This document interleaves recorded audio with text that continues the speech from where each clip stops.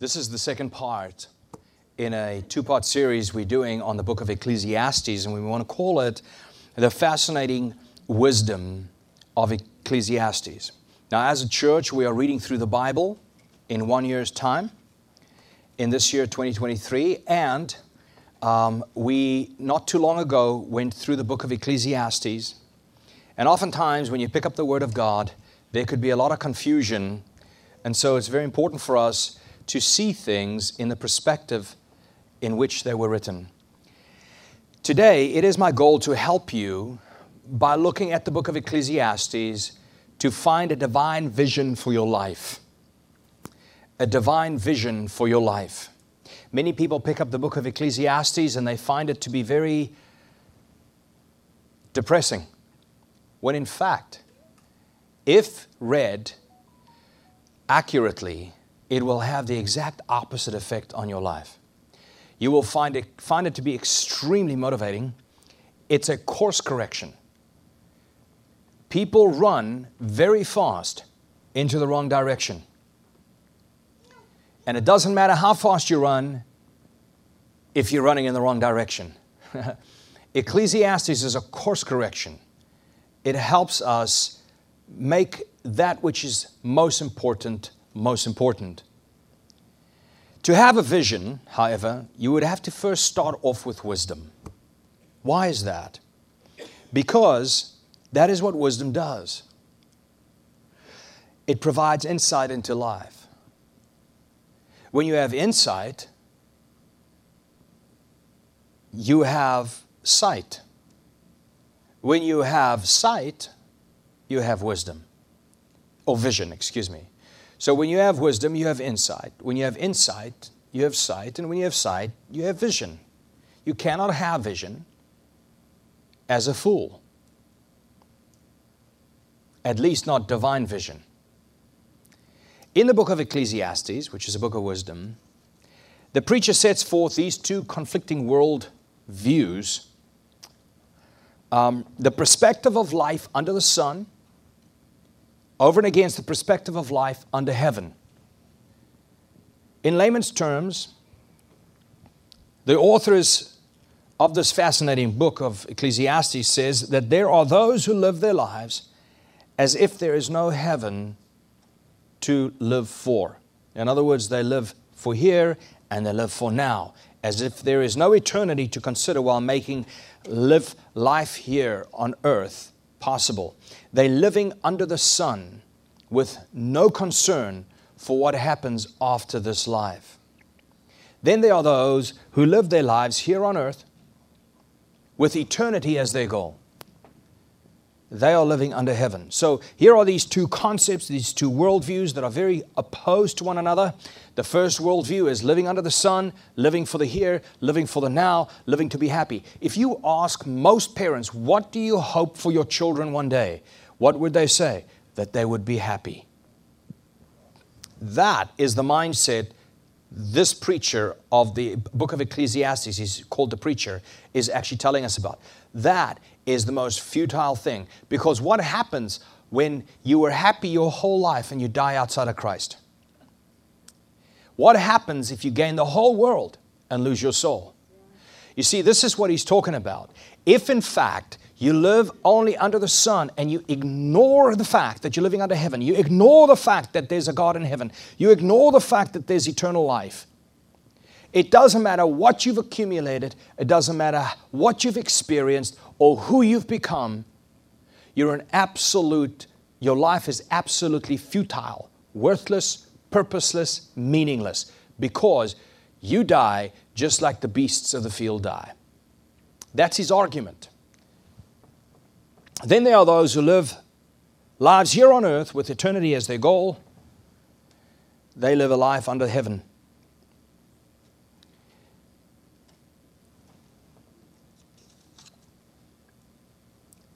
They live their lives with the knowledge that their current life impacts their eternal life. That's it. Their current decisions impact their eternal life. What they do now matters forever. So the conclusion is, for the book of Ecclesiastes, is that today matters forever. I hate doing this, but I'd love to do it today. Could you tell your neighbor, today matters? Say now, today matters forever. As a matter of fact, what you do right now counts forever and ever and ever. Because you're living not under the sun, but under heaven. I've often felt like one of the most effective things I can do for myself is to remind me of that very fact. What I do right now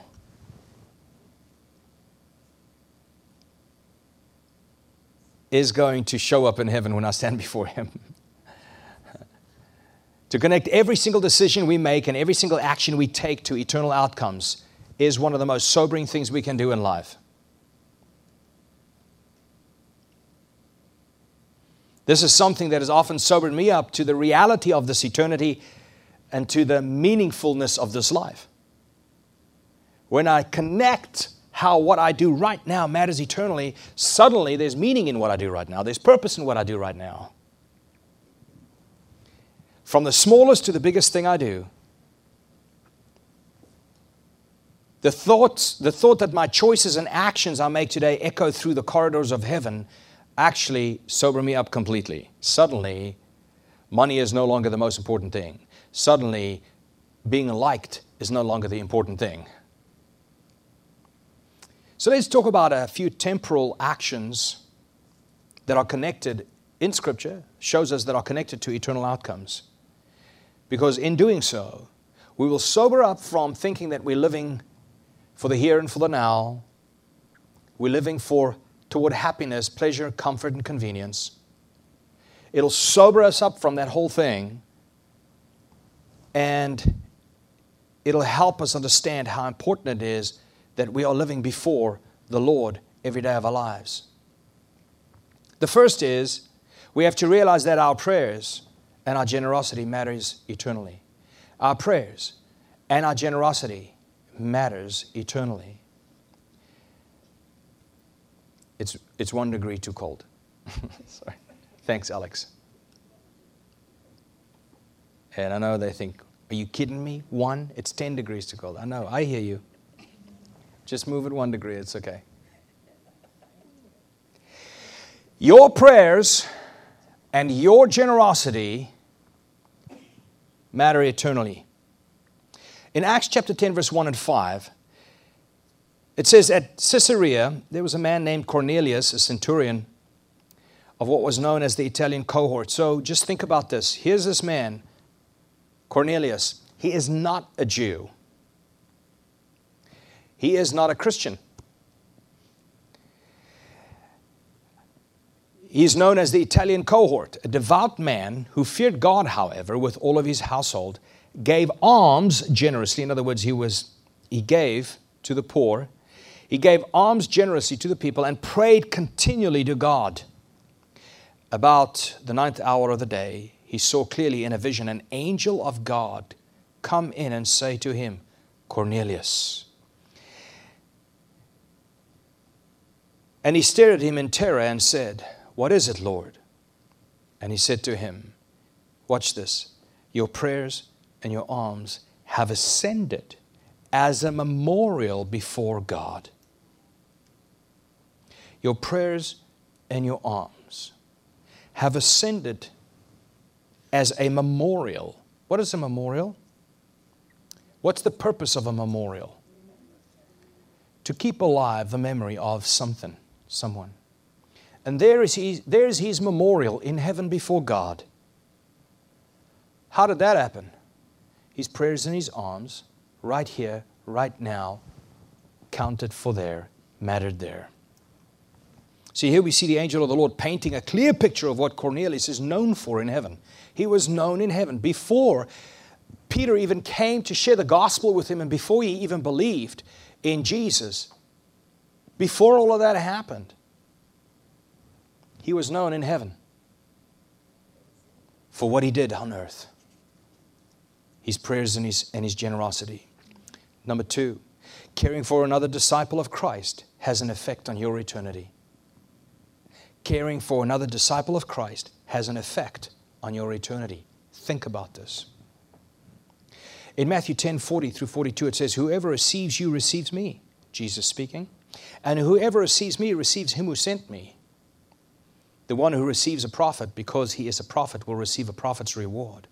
And the one who receives a righteous person because he is a righteous person will receive a righteous person's reward. Verse 42. And whoever gives one of these little ones even a cup of cold water because he is a disciple. Because he is a disciple. Now, the church has lost the truth that's been expressed here because he is a follower of Christ. If in fact you give even a cup of cold water to a disciple of Christ, truly I say to you, he will by no means lose his reward. Heaven has an economy. And heaven has a, what are these in Hollywood? You get this, they hand out rewards for anybody who's a good actor or whatever. Yeah. Heaven hands out rewards. Number 3, your action towards your brothers and sisters in Christ are ultimately your actions toward Christ himself. And my point that I'm trying to drive home here is that as you treat people here and now, it matters there forever.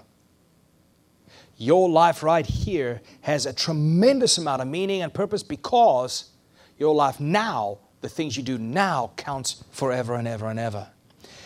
Look at Matthew 25:31. It shows us how our actions towards brothers and sisters in Christ are ultimately actions that we have toward Christ right now. Where is Jesus right now? On the right hand of the Father. And this right here is how we relate to him right there. It says in Matthew 25:31, when the Son of Man comes in his glory and all the angels with him, then he will sit on his throne, his glorious throne. Before him will be gathered all the nations, and he will separate people one from another, and as a shepherd separates the sheep from the goats. And he will place the sheep on his right and the goats on his left. Then the king will say to those on the right, come, you who are blessed by my Father, inherit the kingdom prepared for you from the foundation of the world. For I was hungry, you gave me food. I was thirsty, you gave me drink. I was a stranger, and you welcomed me. I was naked, and you clothed me. I was sick, you visited me. I was in prison, you came to me. Then the righteous will answer him, saying, Lord, when did we see you hungry and feed you, or thirsty and gave you a drink? And when did we see you as stranger and welcome you, or naked and clothe you? And when did we see you sick or in prison and visit you? And the king will answer them, truly I say to you, as you did it to one of the least of these, my brothers. Look, it's good to give to the poor, but it is imperative that we be generous to the believers within the body of Christ, within the four walls of the church. It is imperative that we give and that we visit and that we clothe and that we support and that we love and that we care for these of the least, my brothers. He says, truly I say to you, as you did it to one of these, the least of these, my brothers, you did it to me. Then he will say to those on the left, depart from me, you cursed, into the eternal fire prepared for the devil and his angels. For I was hungry, and you gave me no food. I was thirsty, and you gave me no drink. I was a stranger, and you did not welcome me. Naked, and you did not clothe me. Sick and in prison, and you did not visit me. Then they also will answer, saying, Lord, when did we see you hungry, or thirsty, or a stranger, or naked, or sick, or in prison, and did not minister to you? Then he will answer them, saying, truly I say to you, as you did not do it to one of the least of these, you did not do it to me. Brothers and sisters, we have such an incredible responsibility before God toward one another. We see it the other way around. We have such an incredible responsibility toward one another before God that we have lost sight of. But we have to realize, I'm driving home this idea that it is impossible to separate our temporal life choices and actions from an eternal outcome or an eternal impact. I cannot separate the way I treat people within the four walls of the church from the way I treat Christ himself.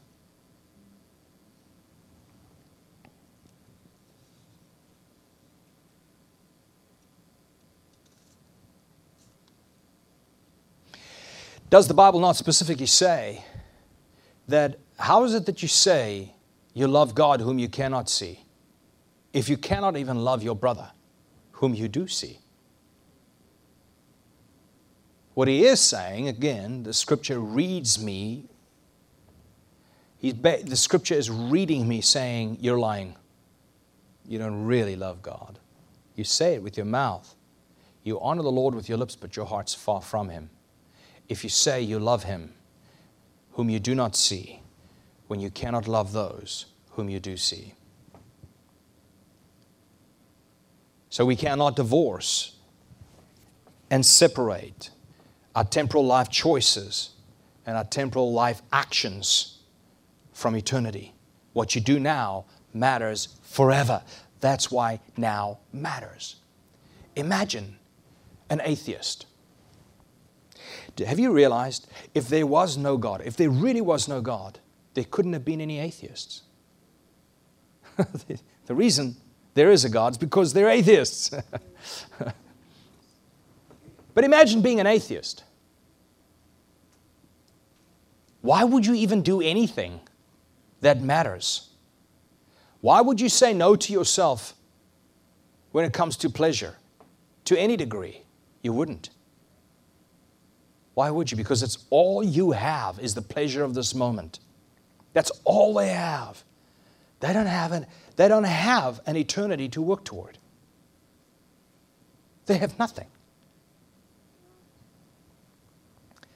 Their lives, even in their own eyes, if you listen to the philosophers, are futile, worthless.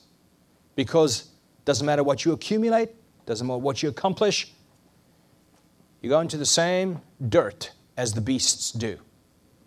Just like an animal. Number 4, what you do with your treasure matters in heaven. What you do with your treasure matters in heaven.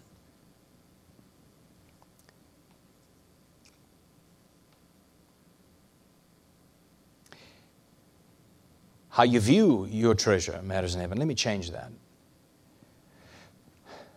Your attitude toward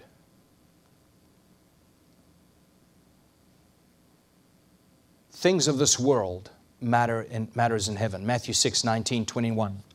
Do not lay up for yourselves treasure on earth, where moth and rust destroy, and where thieves break in and steal. That's not your priority. But lay up for yourselves treasure in heaven, where neither moth nor rust destroys, and where thieves do not break in and steal.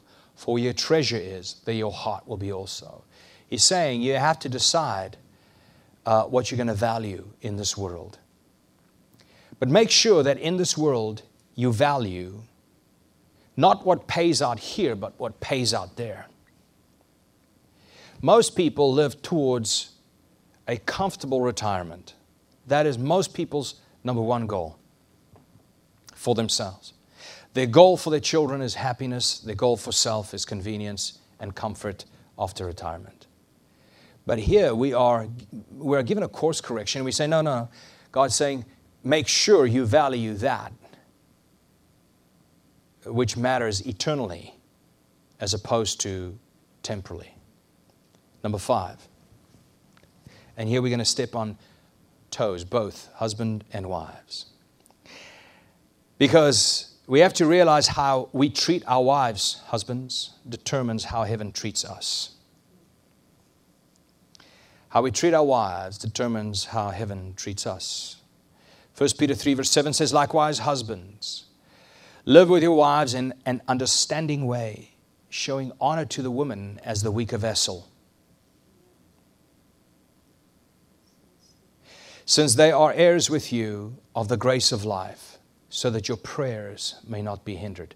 Why should you do it? So that your prayers may not be hindered. Why should you do it? Because if you refuse to understand your wife, heaven refuses to hear your prayers.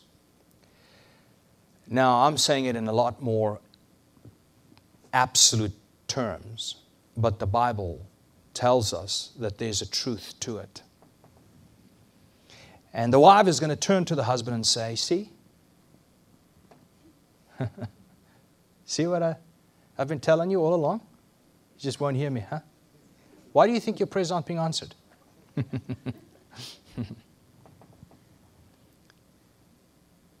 It says, live with your wives in an understanding way. In other words, it doesn't say, agree with your wife with everything. It doesn't say, don't be the priest of your home. It just says, understand that they are the weaker vessel. It's one thing that our culture has removed from men's minds. You're not allowed to see your wife as anything but whatever you can do, she can do better. Not true. Not true. I'm sure there's a woman somewhere that can beat me in arm wrestling, but generally speaking, the Bible says that they are the weaker vessel. Number 6, every word we say is recorded in heaven. Are you with me? Can you feel like things are closing up on us? I feel like I'm getting painted into a corner here. I'm just going to stand here and not say anything. And then the Lord is going to hold me accountable for not saying what I should have said. Because there are sins of commission, or things I do that's wrong. But then there are sins of omission, the things I didn't do that I should have done. So yeah, checkmate, everybody. Welcome to We Need the Lord. Yeah, we need the Lord. Every word we say is recorded in heaven. Matthew 12:36. I tell you, on the day of judgment, people will give an account for every careless word they speak. Lord, help us.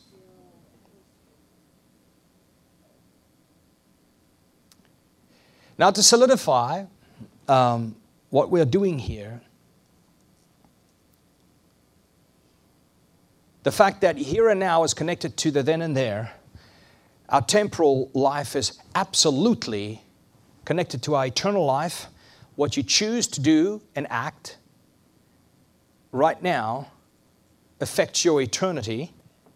Right now matters forever, which is what gives right now a lot of meaning, which is what gives right now a lot of purpose. And right now, there's a lot of responsibility. But in order to drive this point home, we have to look at a few different crowns that God's people will receive in heaven based on what they did here on earth. The first is, and there are 5, the first crown that many of you will receive when you step over that line out of this world into that is the imperishable crown. The imperishable crown. And ladies and gentlemen, the imperishable crown goes to those with self-control in this life. When you live in this world with self-control, you will arrive in heaven and receive an imperishable crown. 1 Corinthians 9:24 and 25, it says, do you not know that in a race all the runners run, but only one receives the prize? So run that you may obtain it. Every athlete exercises what? Self-control. In all things, self-control. In all things. They do it to receive a perishable crown. But we do it for another reason. We do it to receive an imperishable crown. Isn't it amazing how here in 1 Corinthians 9, Paul is saying the exact same thing the preacher was saying in the book of Ecclesiastes. These guys, these athletes, they run in such a way, they exercise so much self-discipline in order to receive this crown, which perishes, by the way, therefore it's really meaningless. But you, not so. You exercise self-control as a husband, as a wife, as a parent, as a business owner, as an employer, as an employee, as a minister, as a disciple, as a church member, as a brother, as a sister, and as a citizen. We have to exercise self-control, which means that we don't control others. We exercise not control, but self-control. right?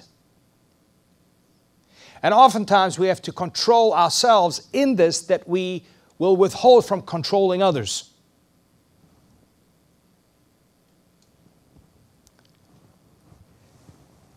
The imperishable crown goes to the person with self-control. Number 2, the crown of rejoicing. The crown of rejoicing, ladies and gentlemen, goes to the one who made disciples on this earth.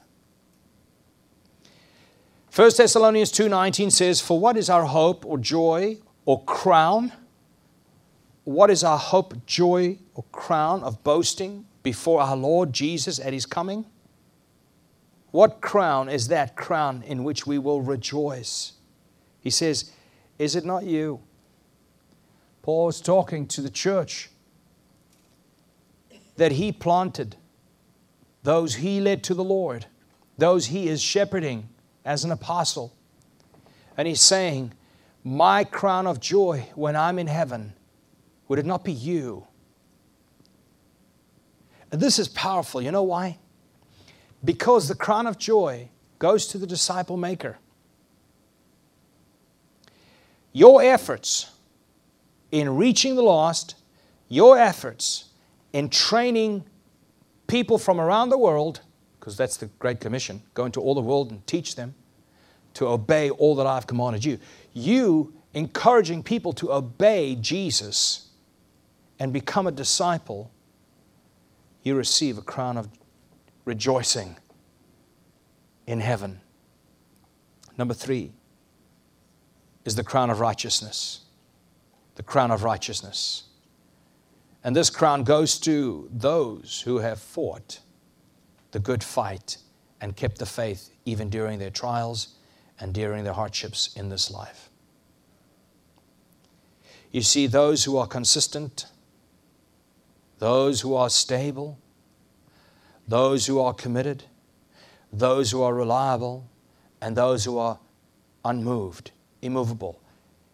Even during difficult times, those are the ones who will receive a crown called the crown of righteousness. Now I know we're going to receive these crowns. Many of you will. But you will take that crown and you will put it at the feet of Jesus. You know why? Because if it wasn't for Him, you couldn't have even entered the race for that crown. But I want to say this a little differently.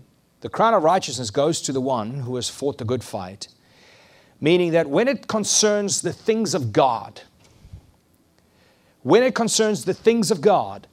consistent. When it concerns the kingdom of God, they are stable and committed and reliable. When it concerns the word of God, they are immovable, even when times are difficult. Let me tell you what the biggest difficulty is in the Western church. The biggest difficulty in the Western church is literally living up to the Joneses. The biggest difficulty is that they went on a vacation, we should go on vacation. They earn so much, so I would have to get a second job so I can earn so much. So everything that they drive, that they wear, that our culture has called us to live such busy lives, we have no time for the things of God. This is the difficulty. The difficulty is that people think like the world and therefore trivialize the church because that's what the world does. People think that this is what we do when we have nothing else to do because that's what the church thinks church life is. That's what the world thinks about church life. Come on, I'm free, I'm a Christian. I can do whatever I want. No, you are free from the power of sin that causes you to do the wrong thing so that you can do the right thing. So I'm free to do what is right. That's what it means when I'm free in Christ. I'm free to live righteously. I'm actually free to be consistent, stable, committed, reliable, and unmovable. I'm now free to be that disciple He's always called me to be. Because I'm free from the sin that's always stopped me from being that person.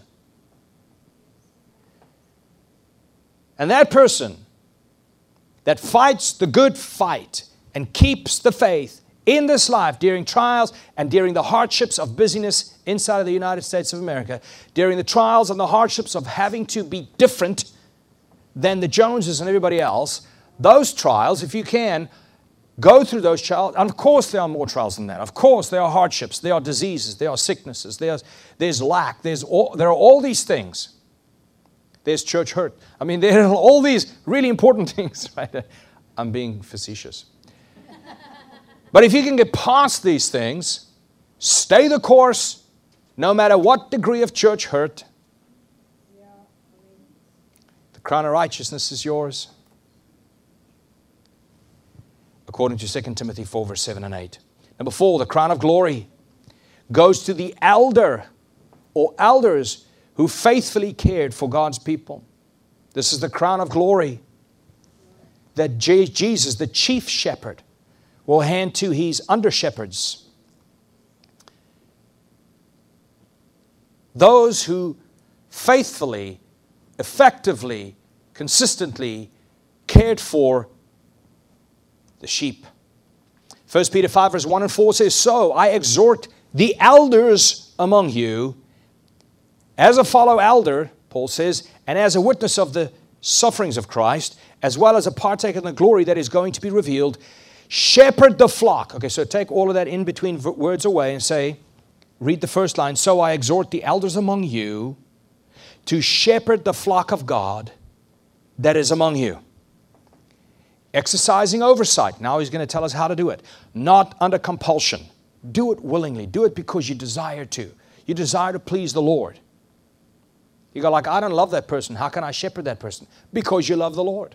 That's why. You see? That's what Jesus did. He came and gave himself to you, for you, because the Father asked him to, since the Father loved you.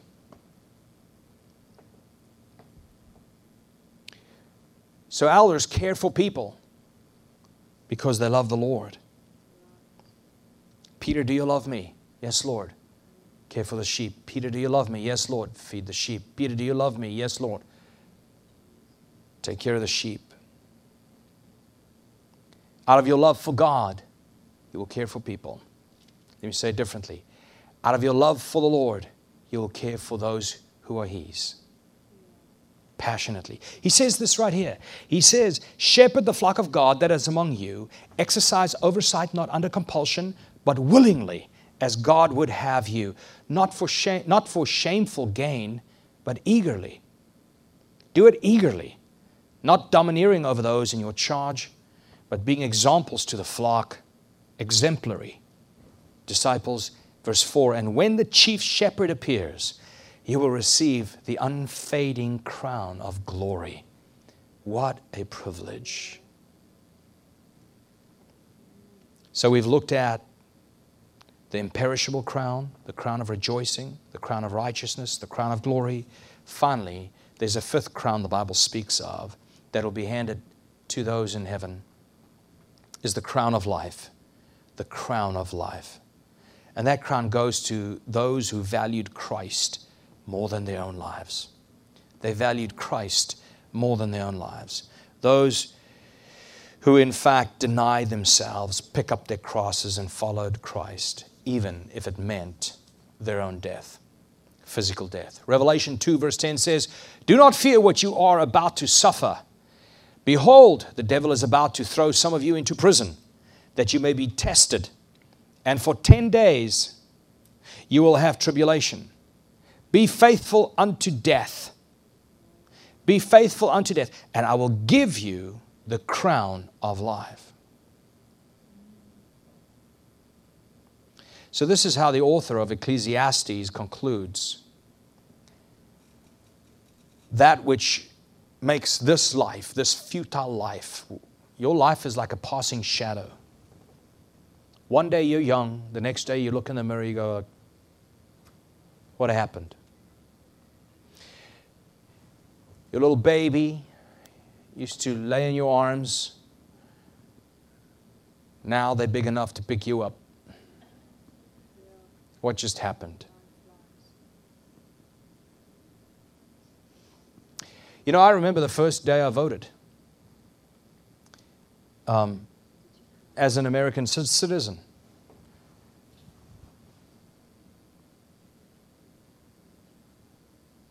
That's 5 terms ago or 6 terms ago. That's shocking. I still see people with George Bush and John Kerry stickers on their cars. Like, that's a long time ago, you know. Now, if you still got you know, anyway, that's a long time ago. I'm trying to remember all the people's names, don't we? Man, time flies. You hear one day, gone another. But what happens with Elon's $245 billion? What happens to that? I mean, he's one child that hates him, probably gets some of it. I don't know, you know. What happens to it? Nothing. It doesn't matter. It means nothing. Because just like you buried your parakeet last week, so Elon will get buried.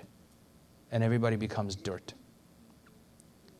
So the preacher in Ecclesiastes says, hey, let me show you, therefore, how you could take this life, this meaningless life, and make it meaningful.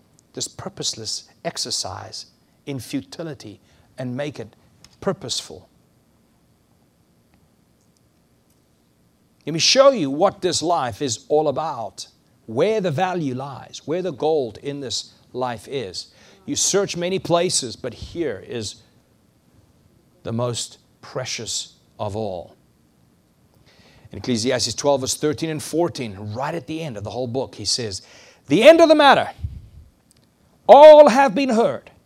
The end of the matter, fear God, keep His commandments, for this is the whole duty of man. Why? Because that is what will pay out there.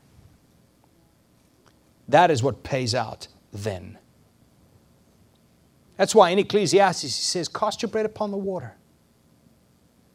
Cast your bread upon the water, because in many days it will come back to you. He's talking about living your life with long-term vision, eternal vision. So who is this person? And we'll close with this. Who is the person that lives in the fear of the Lord? I always say it's the person, number one, multiple things, is the person who when they read a word from God, they bow their knee immediately. Not, well, I don't understand it. No. Bow first and then ask questions. Right? It's like where you tell your child, I need you to get off the couch. Well, why? No, just first do what I tell you, and then I'll explain to you if I feel like it. But get off the couch, right? And in the same way, when you read the Word, the person who fears the Lord is the person who obeys and then asks questions later if he needs to, because he trembles at the Word of God. The person that does not fear God, let me say it, the person that does not fear God is the person that needs to be coached into trusting the scripture they just read. The person whose arm needs to be twisted in order to do what they see scriptures requires of them. The person who trivializes the Word of God trivializes God. It's like when you tell your child, get off that couch, and they don't. And you say, why are you disrespecting me? Wouldn't you? Well, how they respond to your word is how they respond to you. How you respond to Scripture is how you respond to God. Your current response is your current response in heaven, right? Because this moment matters forever. But there's another person I've recognized who actually fears the Lord. He is the one who realizes that his short life under the sun is the only opportunity and the only time he will have for all eternity to prove his faithfulness even at times of lack. Why? Because there will be no lack in heaven. The only time you'll ever be able to show yourself faithful before God in times of lack and poverty is now here on this earth. Because when you get there, your opportunity to prove your faithfulness during times of lack is over. This is the only time. And this is the one who fears the Lord. He realizes this moment right here is gold. This moment right here is my only opportunity to prove my commitment in the midst of a busy life. Lord, this is the only time I'm going to be able to prove to you that even though a lot of other things are going on, I'll make you a priority. This is the only time you'll be able to do that. So next time you're busy, remind yourself, this is the only time I'll ever have to prove He's my priority during times when I'm spinning 100 plates. I still go, Lord, you are the most important above all. It's the only time you'll be able to give Him time while everything else is calling you away from Him. Because that's not going to be happening in heaven, is it? So you'll never write that test in heaven. It's the only possible time you'll have the opportunity to prove your love for the Lord while being tempted. Because you're not going to get tempted in heaven. So you're not going to write that test in heaven, but you get to write it here. So next time you get tempted, remind yourself, this is my opportunity to prove that I'm faithful in the face of temptation. This is my moment. I can make count then. Think of it. Now is the only time you'll have the opportunity to love your enemies. You'll have no enemies in heaven. So love them now.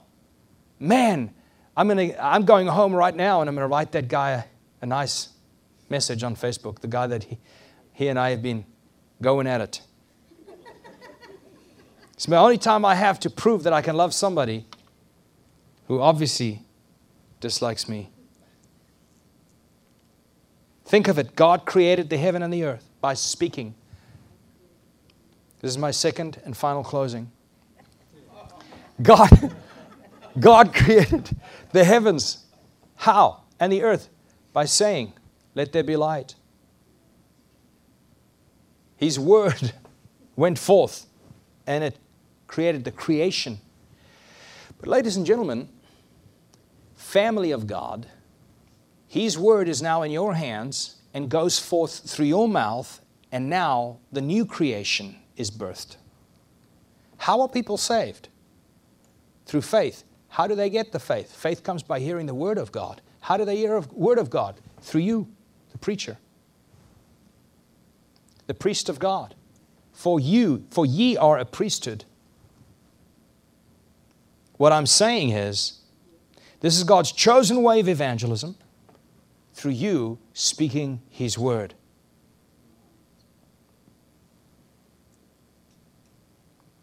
And this is the only time you get to evangelize. This is the only time you can make sure you will one day wear that crown of rejoicing, is when you speak the word of God to the dry bones. When you speak the word of God, you'll see God move and birth the new creation. Right now, what you do right now matters for all eternity. Live with that thought. Walk with that thought. Build relationships with that thought. Raise your children with that thought. Be married with that thought in mind. Let's pray. Father, thank you for your word. Thank you for the book of Ecclesiastes. Thank you for encouraging us, Father, to live towards not the end of this world, the end of this life, but to live toward the beginning of the next. Pray, Father God, that every person under the sound of my voice right here in our beautiful church family will one day hear the words, well done, good and faithful servant. May every one of these wonderful people have the ability, Father, to one day take the crown off their heads and lay it at your feet and honor you and drive that point home, that even then we recognize that all glory goes to you, Jesus. Amen.